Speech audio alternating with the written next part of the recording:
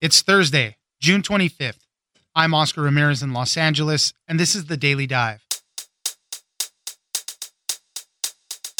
The FBI has concluded its investigation into a noose that was found in the garage stall of NASCAR driver Bubba Wallace at the Talladega Superspeedway and found that he was not the target of a hate crime and that it was a garage rope pull that was there since October 2019. Cindy Boren, a sports reporter at the Washington Post, joins us for more on the FBI's investigation. Next, Florida's party and tourism-fueled economy is contributing to a rise in coronavirus cases, and it has all the makings of possibly being the next large epicenter. The demographics are also changing. More people in their 20s and 30s are contracting the virus. And things could also get complicated when President Trump takes the convention there in August. Francisco Alvarado, contributor to the Daily Beast, joins us for the rising numbers in Florida. Finally, it's not just you. You are hearing a ton of fireworks going off at night. While we are getting closer to the 4th of July and we usually hear an increase of fireworks leading up to the big day, there has been an increase in reports in New York, Los Angeles, Baltimore, and the Bay Area of people complaining about the loud bangs for weeks. Javed Kaleem, national correspondent at the LA Times, joins us for why we are hearing fireworks more frequently across the U.S. It's news without the noise. Let's dive in. Unfortunately, I hate that I'm kind of on the bad end of the deal because of it, just because I was simply given information, related to me, and we went on with it. Joining us now is Cindy Boren, sports reporter at the Washington Post. Thanks for joining us, Cindy. Great to be with you.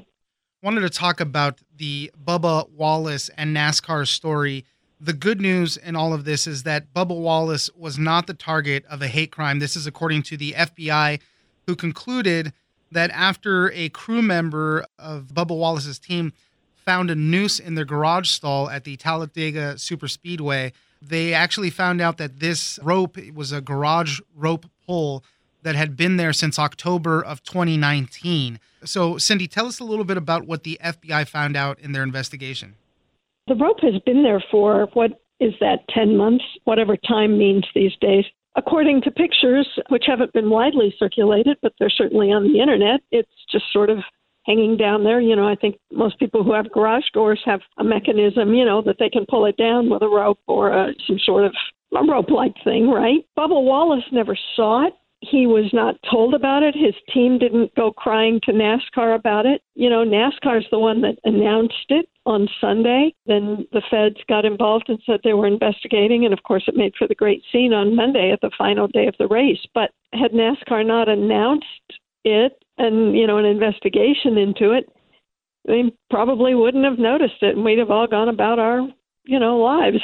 And as I mentioned, it was a crew member for his team that noticed that he reported it to the head of their team, and they reported to NASCAR. And as you mentioned, the rest of it kind of went that way.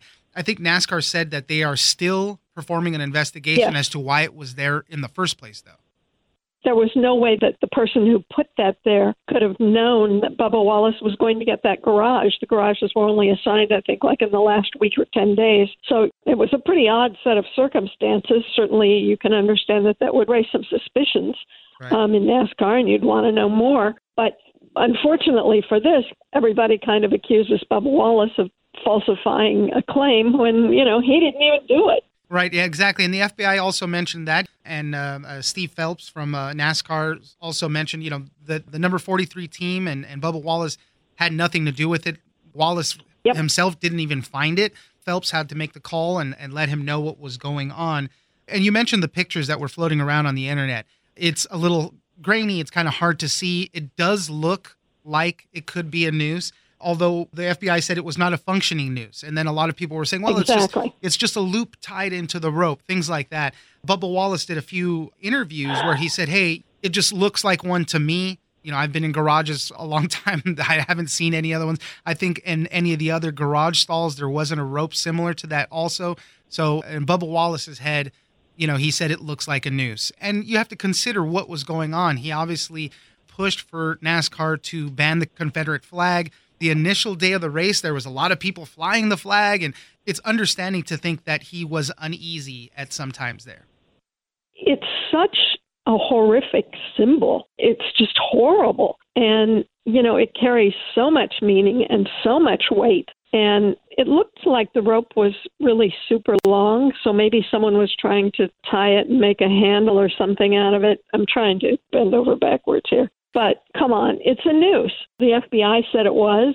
It's not a functioning noose, thank God, but it's a noose, and it doesn't belong there. It just has no place there. I don't know that they'll ever know then who would have done that. Conceivably with someone who works around Talladega Superspeedway and just knotted it last fall sometime. Just the coincidence, people are calling it, that ended up being Bubba Wallace's garage stall at that point. And then what happens as a result of all of this is the next day before the race, a really, truly touching moment when all the drivers and all the crews walked Bubba Wallace's car to the starting line there. Bubba Wallace got out of his car and was crying. It was really a special moment showing how much support he had there from all the other teams. And then on the other side of it, people that are supporters of the Confederate flag, whatever you want to say, they feel maybe like they were targeted unfairly because of this. So it really just widens the divide on this whole conversation. And it was frustrating for Bubba Wallace, who just wants to move on and race. He had a high enough profile as NASCAR's only African American in the Elite Cup Series as it was, and now he's got all this to deal with, the dreaded distraction, that athletes hate. But he also realizes that the time that we're living in, and he accepted responsibility and spoke out about the Confederate flag. He's been a leader in NASCAR. He's 26 years old. He's going to be a force in NASCAR for years to come, no matter how successful he actually is on the track. I think he finished 14th on Monday, and that was, I think, his best finish. He's pretty young, but this is somebody who's going to be a leader, and he's been willing to talk about it. His mother even mentioned the other day that there had been several racist incidents as he was coming up through NASCAR, that he'd been called the N-word a couple of times. And let's face it, drivers always mix it up with one another and shout at one another and go at one another. It's NASCAR. It's what happened outside of their cars. So he's heard some things before, according to his mother. Cindy Bourne, sports reporter at the Washington Post. Thank you very much for joining us. Thanks. Great to be with you.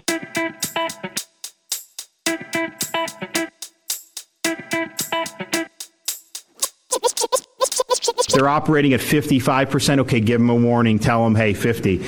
But if you go in and it's just like mayhem, like Dance Party USA, and it's packed to the rafters, that's just cut and dry, and that's not just an innocent mistake. Joining us now is Francisco Alvarado, contributor to the Daily Beast.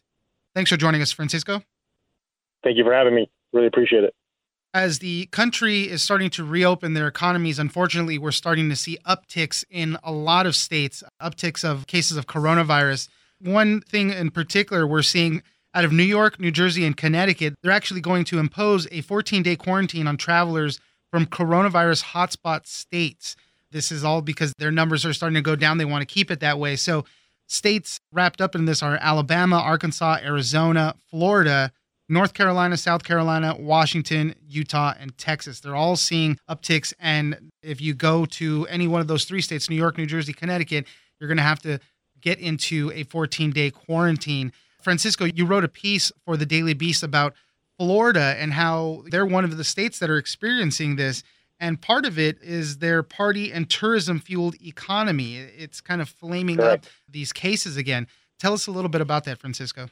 Florida, it's most of the jobs down here are hospitality related, meaning that people either work in restaurants or they work in hotels or they're basically working in venues where there's going to be a lot of people coming in. And it's also a very big party town, and specifically in Miami-Dade. So when things started reopening and they started allowing venues like restaurants to reopen, there's some restaurants that are really not quote unquote restaurants. They're more like supper clubs where people can go party. You can have dinner, and at the same time, there's a DJ there, and then people are dancing, and people are smoking hookahs. It's really a surreal scene when you break it down with everything that's happening around us.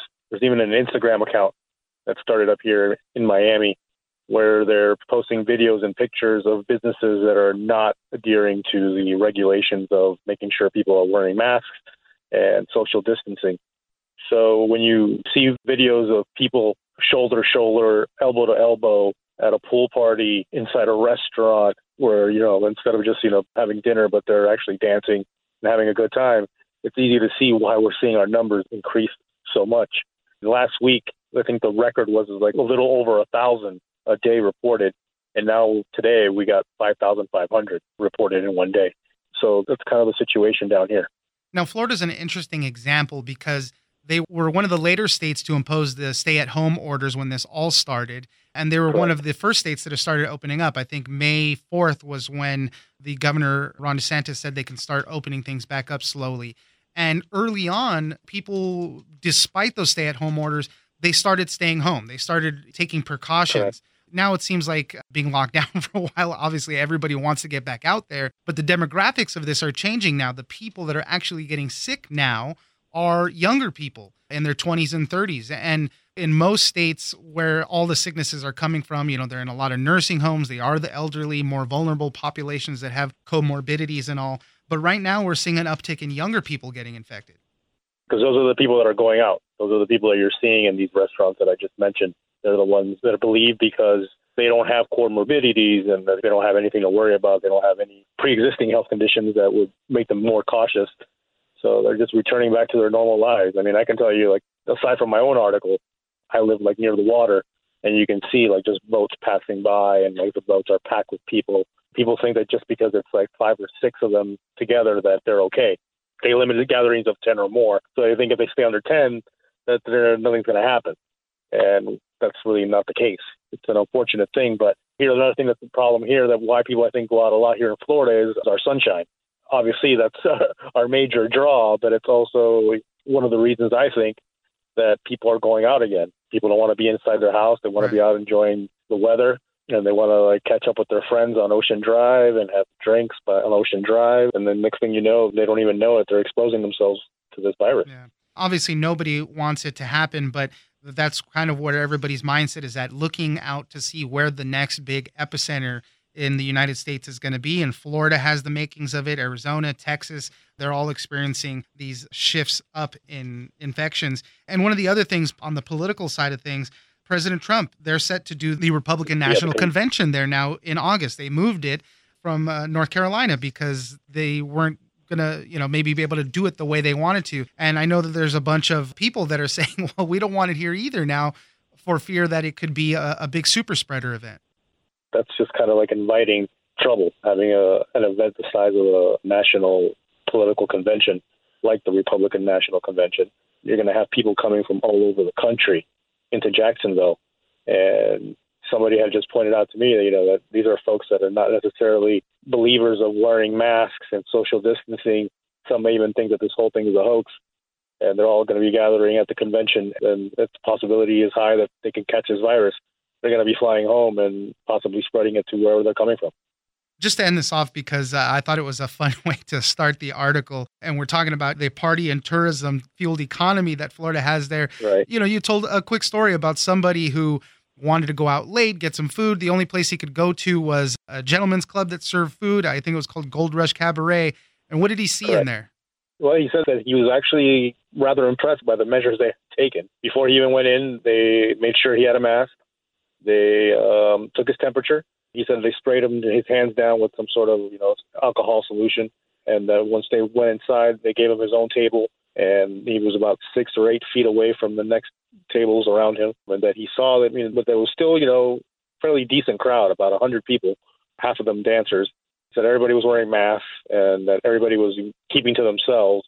It wasn't like a typical strip club atmosphere, where Right. people are like walking around from bar to bar, stopping to talk to one dancer, the next dancer. Yeah, he said it was just more like people keeping to themselves. Something I didn't get into the story.